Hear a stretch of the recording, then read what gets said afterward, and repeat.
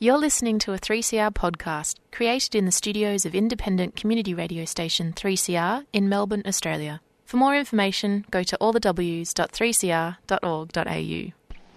There is a place where time stands still, where nature is harsh and demanding, where only the quick and the strong and the deadly can survive. This place is no place for civilized man. I want my land. Kick it in the guts, Barry. Far away from my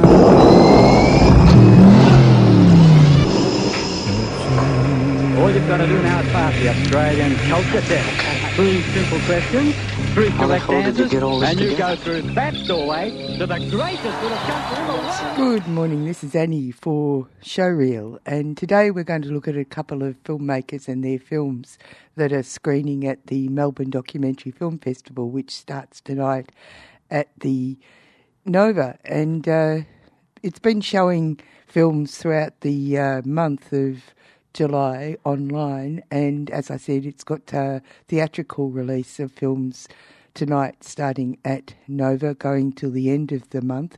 And today we're going to talk to Craig Miller first up about his film Cuba, My Soul. So let's hear from Craig Miller first. Well, Cuba, My Soul. It's a fabulous look at Cuban music. Can you tell me how you got involved in this? Yeah. Well, I'm a percussionist, so I've travelled to Cuba. First time was probably 20 years ago. So, I love Cuban music and everything. Cuba's great fun. So I went and had lessons there and made friends. And, really, I just I wanted to go back and be able to hang out with these guys and do more of it, really, I think is the truth. So I just, I'd been working on an iPhone app for many years, putting a lot of effort into it, and it was going nowhere. I'd come to the realization that that it had to stop. I put so much work in, I couldn't give it up. But I was doing a transformational course called Team Management Leadership. So I was just in that space. And, once I got that app out of the way, it was like, well, what do you want to do? I want to make my film in Cuba. Great. By when? By the end of the year. It's okay. So I started. Now, it took a bit longer than a year, but that's how it happened. Do you have a filmmaking background? No, not at all. I'm an electrical engineer. I'm ex-engineer. I work as a disability carer now, but I've done lots of different things over my time. I did a week short course at Melbourne Uni some 20 years ago. That was about my effort of filmmaking.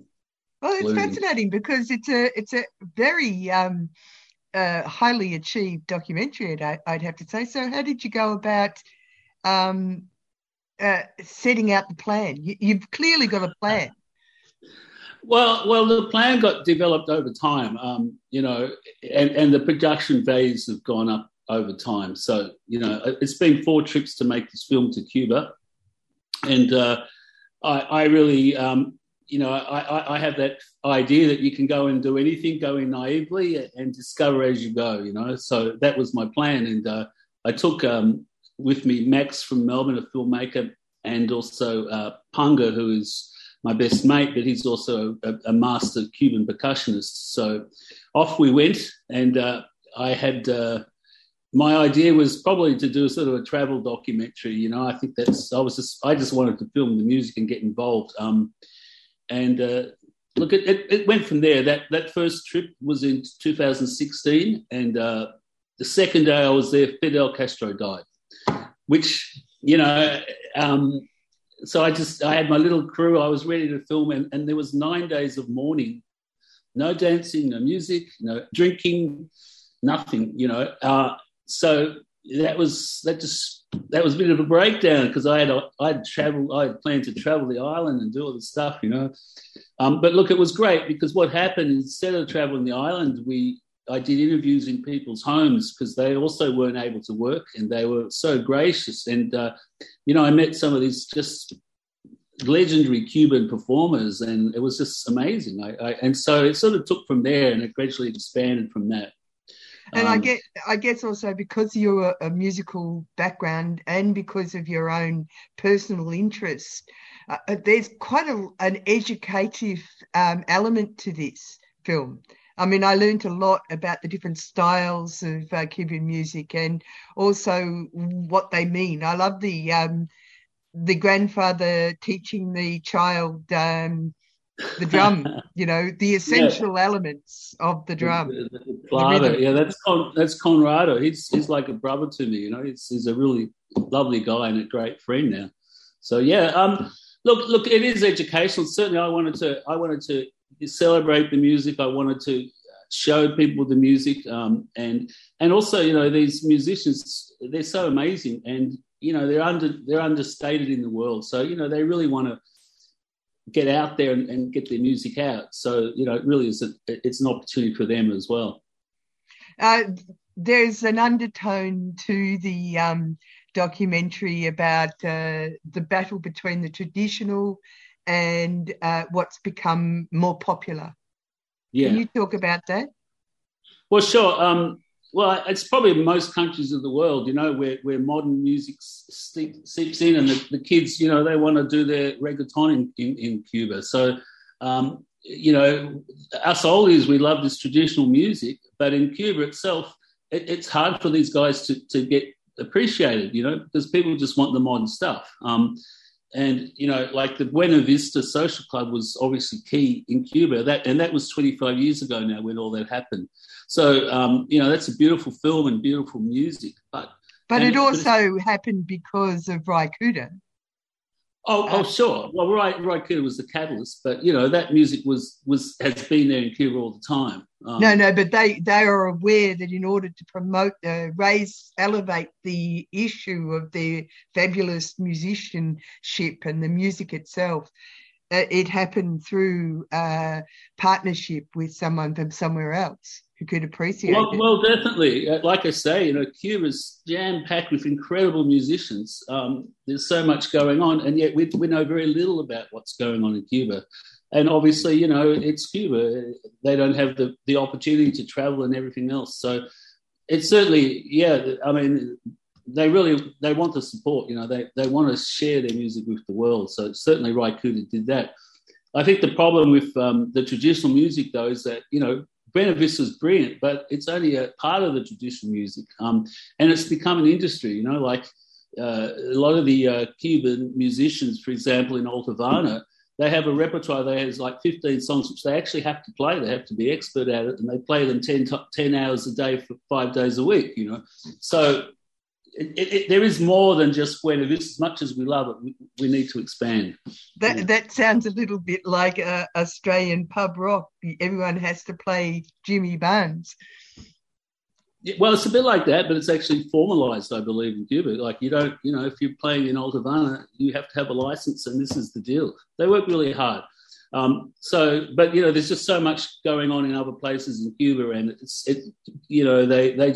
the art in Cuba is amazing, not just music. So, they're into it.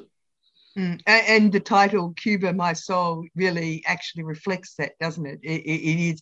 They actually talk about the music being their soul. Definitely. Oh, look, it really is part of it. And it shows in the film, and even in the music in the film, the lyrics are all showing how much they love it. And, I think that's what people really love about Cubans, as well as that authentic, that charismatic love of their culture that they have. We'll go back to that argument about the new and the old. Even by the end of the film, there is a kind of generosity of spirit from both ends of that argument.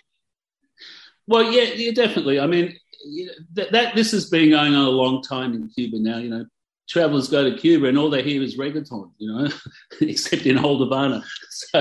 So it has been going on for a long time, the new and the old. And I want to embrace it all, definitely, and I think that's what comes out, let's not forget the old stuff and let's embrace the new and bring it all together. But clearly, a lot of these old traditional music styles, they're very, they're complicated, they're very exact. So, we don't want to lose that art. And I think that's one of one of the things is to keep it going. Yeah. So you went there 4 times, and over that period of time, you must have thought, I've found out this, now I want to find out this. Is that how you built your film? Yeah, well, I had been to Cuba a few times before the film, so I already had a sense of the place. But look, that first year, what happened, as I say, Castro died, so I didn't travel the island. So the second year I went back, I wanted to go to Santiago, which is, there's so much music was born in Santiago. It's really important. So the second trip, we covered more of the island and more music styles, which was great. And then, what happened is, because I had these amazing people in my film, and as a music film, you need to have really good soundtrack. I really wanted a high quality soundtrack, and so that's a challenge, because if it's copyright, you can't just use it. So So what I did is invited all these great performers to do some concerts and bring their own original music. And so that's why the film has these people interviews, and then you'll see them in the actual concert singing and playing. And it was great, and for the Cubans, they actually really loved it. It was quite special for them, because they often don't get to play with each other. They're in their own band, and so it really was pretty cool. Yeah, that is quite remarkable. And so you've got an opening sequence and you've got an ending sequence. That was important. It's kind of theatrical almost. Tell me about that. Well, I wanted to make a bit like a music video. I really wanted to make a film where you feel the rhythm, you feel like you're at Cuba, like quite an arty sort of film like that. That was my intention. But, this is a team effort, and I had in Cuba, I had Pedro Polito, who is really the co-director, and Jessica Samanda was amazing producer that pulled it all together in Cuba. So, really it was Pedro's idea for that entry thing and all of that. And we just worked together as a team, pulling the best ideas forward. So a lot of the technical direction came from Pedro at that point, Oh, right. Okay. So how did you find working in a collaboration like that? Well, look, it's been exciting. I mean, that's I guess the challenge of making a film. It is how to empower people and have them own the film as much as you. Like to get the best out of them and to have that sort of team. So that's why, for example, with Pedro, I said, listen, this is a story about Cuba from your perspective, not mine. So let's just go with that, But look, it's been great, ups and downs working with team, and also along the way, I've been discovering what works and what doesn't. Like anything, there's lots of people trying to take money and do a job for you, but you have to be clear on what you want and just organise all that. So yeah, that's probably the hard part, really. But look, it was great. What about the editing? Tell me about the editing. How did that go about? Well, same story. It kept getting up. The first year I had an edit made, but then I obviously went back and took more footage and it expanded. And then we did the concert. So, and really what happened is I left it with Henry, the editor in Cuba, and Pedro. They had to go through all this footage, which, is in Spanish. My Spanish wasn't good enough to even understand it properly. So they sort of went through and we got a form out of that. But, I tried to release it last year. I put it into a few festivals and it didn't get in. And I just had to acknowledge that, it was good, but not good enough. And so we basically, this last 6 months, I've spent doing a re-edit with Pete Pilley from Melbourne. And that's really brought it up now to a whole other level. And, really, it's more cutting. It had an issue previously that the story wasn't really clear and it didn't explain enough what was going on, so people weren't quite aware what it was. So now it's finely tuned and it's looking great. Yeah, I think so too. I was going to say, that's a very interesting development. It is finely tuned and it is a really sweet film, I'd have to say. It achieves what you're aiming to achieve. Great. I think. Yeah, I hope so. If people can leave dancing and, appreciate this amazing music, Be great. Yeah, exactly. So you're pleased that it's in the Melbourne Documentary Film Festival, obviously. Oh, of course, yeah. I mean, I've been waiting, just to get it out there, and it's a big step to actually throw it now in the public, and let's see what response I get. So it's certainly being a big investment over the years, and so I'm pretty keen to see how it goes. But I'm certainly relieved that the job is done. I can move on to the next. Well, you're a fairly remarkable chap to start a project and take it through and learn all the things that you have to learn in order to get your message across in a filmic way. Fantastic. Congratulations. Yeah, thanks. Well, as I say, once I got it going, I sort of got stuck there. That first trip, I was just blown away by these interviews I was getting. And so, it kept going from there. And it gets to a point where you can't stop. You have to finish the job, otherwise you've got nothing. So, yeah, it's great. Well, thank you for talking to me. Thanks so much. Okay. Yeah. See you then.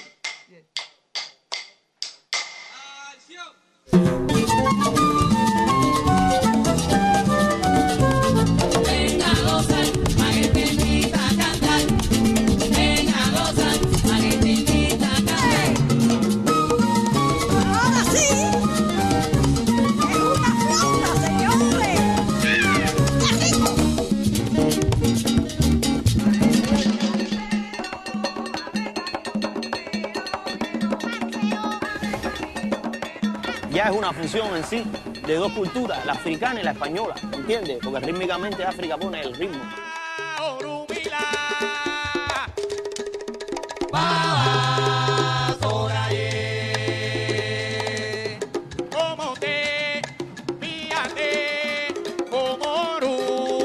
Y la importancia enorme de la cultura europea por los españoles, pero además por los franceses. Dice. Dice con Denis. Tienen que nacer con la clave en la primera condición. Tener swing, timbre, ritmo y afinación. Mejor cántame un bolero, recítame un reggaetón. Yo soy la ceiba, soy palo yaya, soy la seis piedras de mi chango. Cámbialo de palo marrón de cambio. Soy camino, palo, paso el cimarrón, candela pa' mí también. Cámbialo de palo marrón de cambio. Los cantantes tenían que ser una voz potente. Más sabroso cada día, pa' que lo goce mi gente. No puede faltar el sol. Andamos en modo monstruo, tú lo sabes, que siempre llena de chiqueta mi nave. Mira que tú me copias y no te sale. Pero todavía la música cubana no está gozando de esa salud. Esos ritmos foráneos han aplastado todo.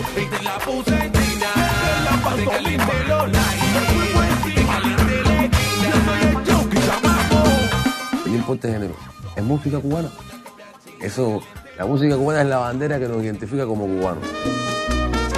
Trompeta sabrosa.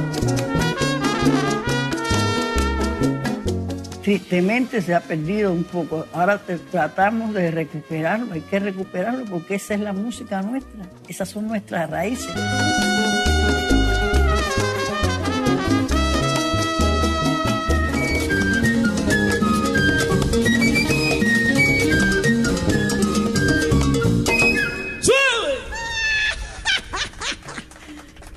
Gracias. You're on Showreel with Annie, and we're featuring some of the films that are showing at the Melbourne Documentary Film Festival, and we're finishing the program with another look at a musician, and this is part 2. This is by Fiona Cochrane, but we'll let Fiona describe what the film's about. It's a lovely film, part 2. It tells the story of Pat Powell. I must say that I didn't know about Pat Powell, and I feel like I should have. Yes, look, in fact, I was very similar too. I filmed for a previous film I made about the Strange Tenant, and because Pat was Jamaican and sang ska and whatever, I interviewed him to talk about ska, and the history of ska, etc. Got to know Pat in the process, but in fact, I also knew very little. Because he's Sydney, and we didn't get to see him as often over the years. I didn't know about him either. He's quite well known in Sydney, but not so much down here, although he does come down here quite a bit more these days because he also sings with Melbourne Ska Orchestra and the Ska Vendors quite often down here. Yeah, he's not just well known in Sydney, he's well known internationally, which is really curious, isn't it? Mm. Now tell me, part of this film, the reason for why it is so fascinating is, one, he's an incredibly interesting person. He's got a very interesting background. He's a very talented person, and so he's performed for a very long time, and so there's lots of interesting pictures and all the rest of it. But you've made a decision as a filmmaker to intersperse his personal life in a way that's quite fascinating.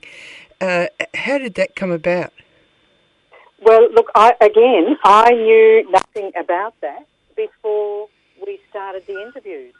So, I was talking to Pat after we'd done the Strange Tenants film, and we decided we'd try and make a documentary about him, but I didn't know a lot about him. So in the process of doing those interviews, I learned a bit about his, obviously his background and his family, but also about his children. But it was really probably more when I went up to Sydney and started interviewing his friends and his children, and initially it was mainly just his oldest son, Lamar, that it started, the whole area of black and white and racial identity and all of those sort of things came up. Certainly there was, from the beginning, there was the understanding that really Pat had put his career on hold for his children. Once he wasn't actually with the partner, but once he got someone pregnant here, he made a decision to stay in Australia for his children, rather than sort of pursue a higher profile musical career overseas. But then, each of the children are really interesting in their own right. We started sort of following that path alongside his music. So not removing the music, but it's the more emotional story in there that goes alongside his music. Yeah. In fact, I think that's probably. This film Patu is billed as a musically focused film in the Melbourne Documentary Film Festival, which is where it's going to be shown soon. But it's in the running for best musical focused film documentary. But what's so fascinating about it is, one, he's so generous in discussing how a person finds their voice as a singer, because he had other strings to his bow, as it were. He made a decision. So he talks about that, which is totally fascinating for a person who wants to be a singer. But the fact that you've actually it's almost like the stuff to do with music and the stuff to do with life is married and inseparable, which in fact would be the case. Yes. Yeah. And look, I found them both very interesting, but they are integrated because the decisions he made in his life affected his music all the way along the line. So the two go hand in hand. And I guess, so when you began this project, you were thinking you were making something about a musician. How did you decide? How did you deal with the greater story once you discovered it?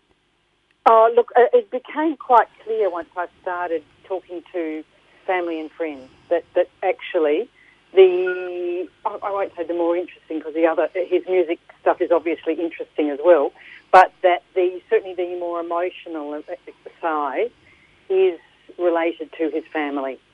And I have to say that Pat was extremely generous at letting us pursue that as we wanted to. He gave me absolutely no instructions or guidance about what I was to do. He just said, "Yep, make a documentary," and was completely open to however I chose to do it, which was lovely.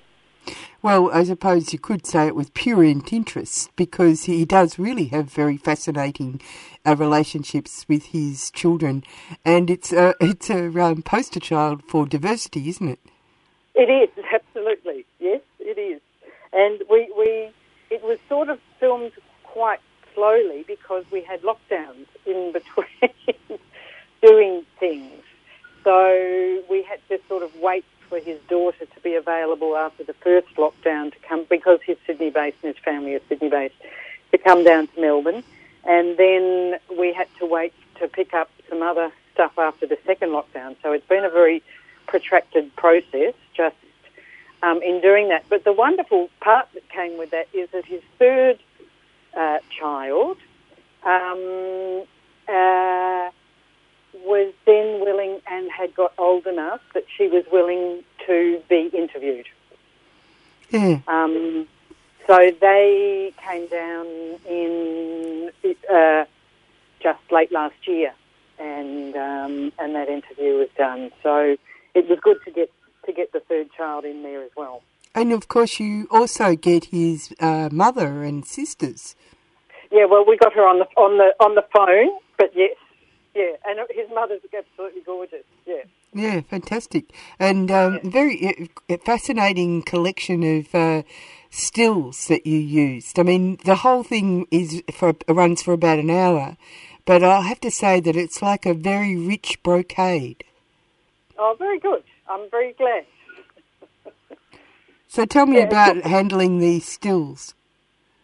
Look, we didn't have many to start off with, so I was constantly hassling Pat to try and say, no, we need more stills, we have to have more stills, we can't do without more. So we just sort of got them from every source we could possibly find in terms of friends and work and other sort of things.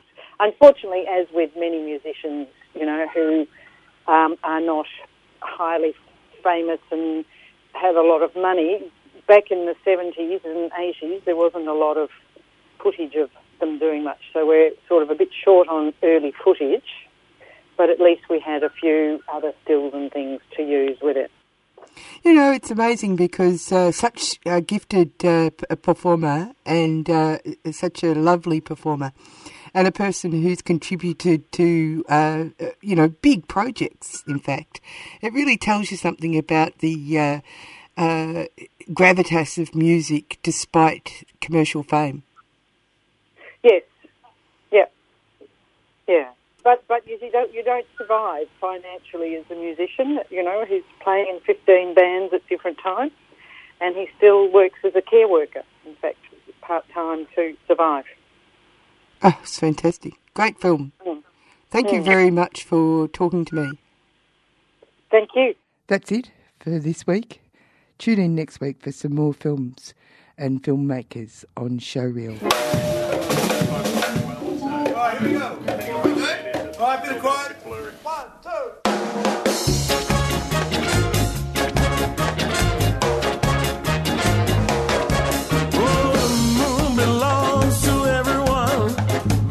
Things in life are free. Stars belong to everyone. They gleam there for you and for me. Flowers in spring, the robins that sing, the sunbeams that shine, they're yours and they're mine. Love can come to everyone.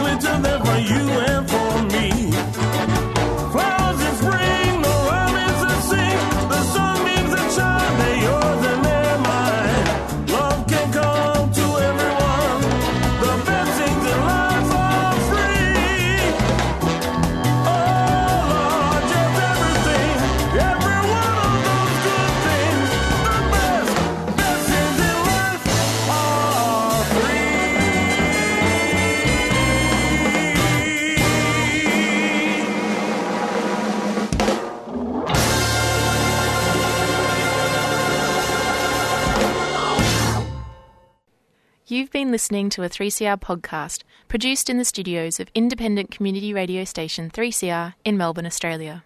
For more information, go to allthews.3cr.org.au.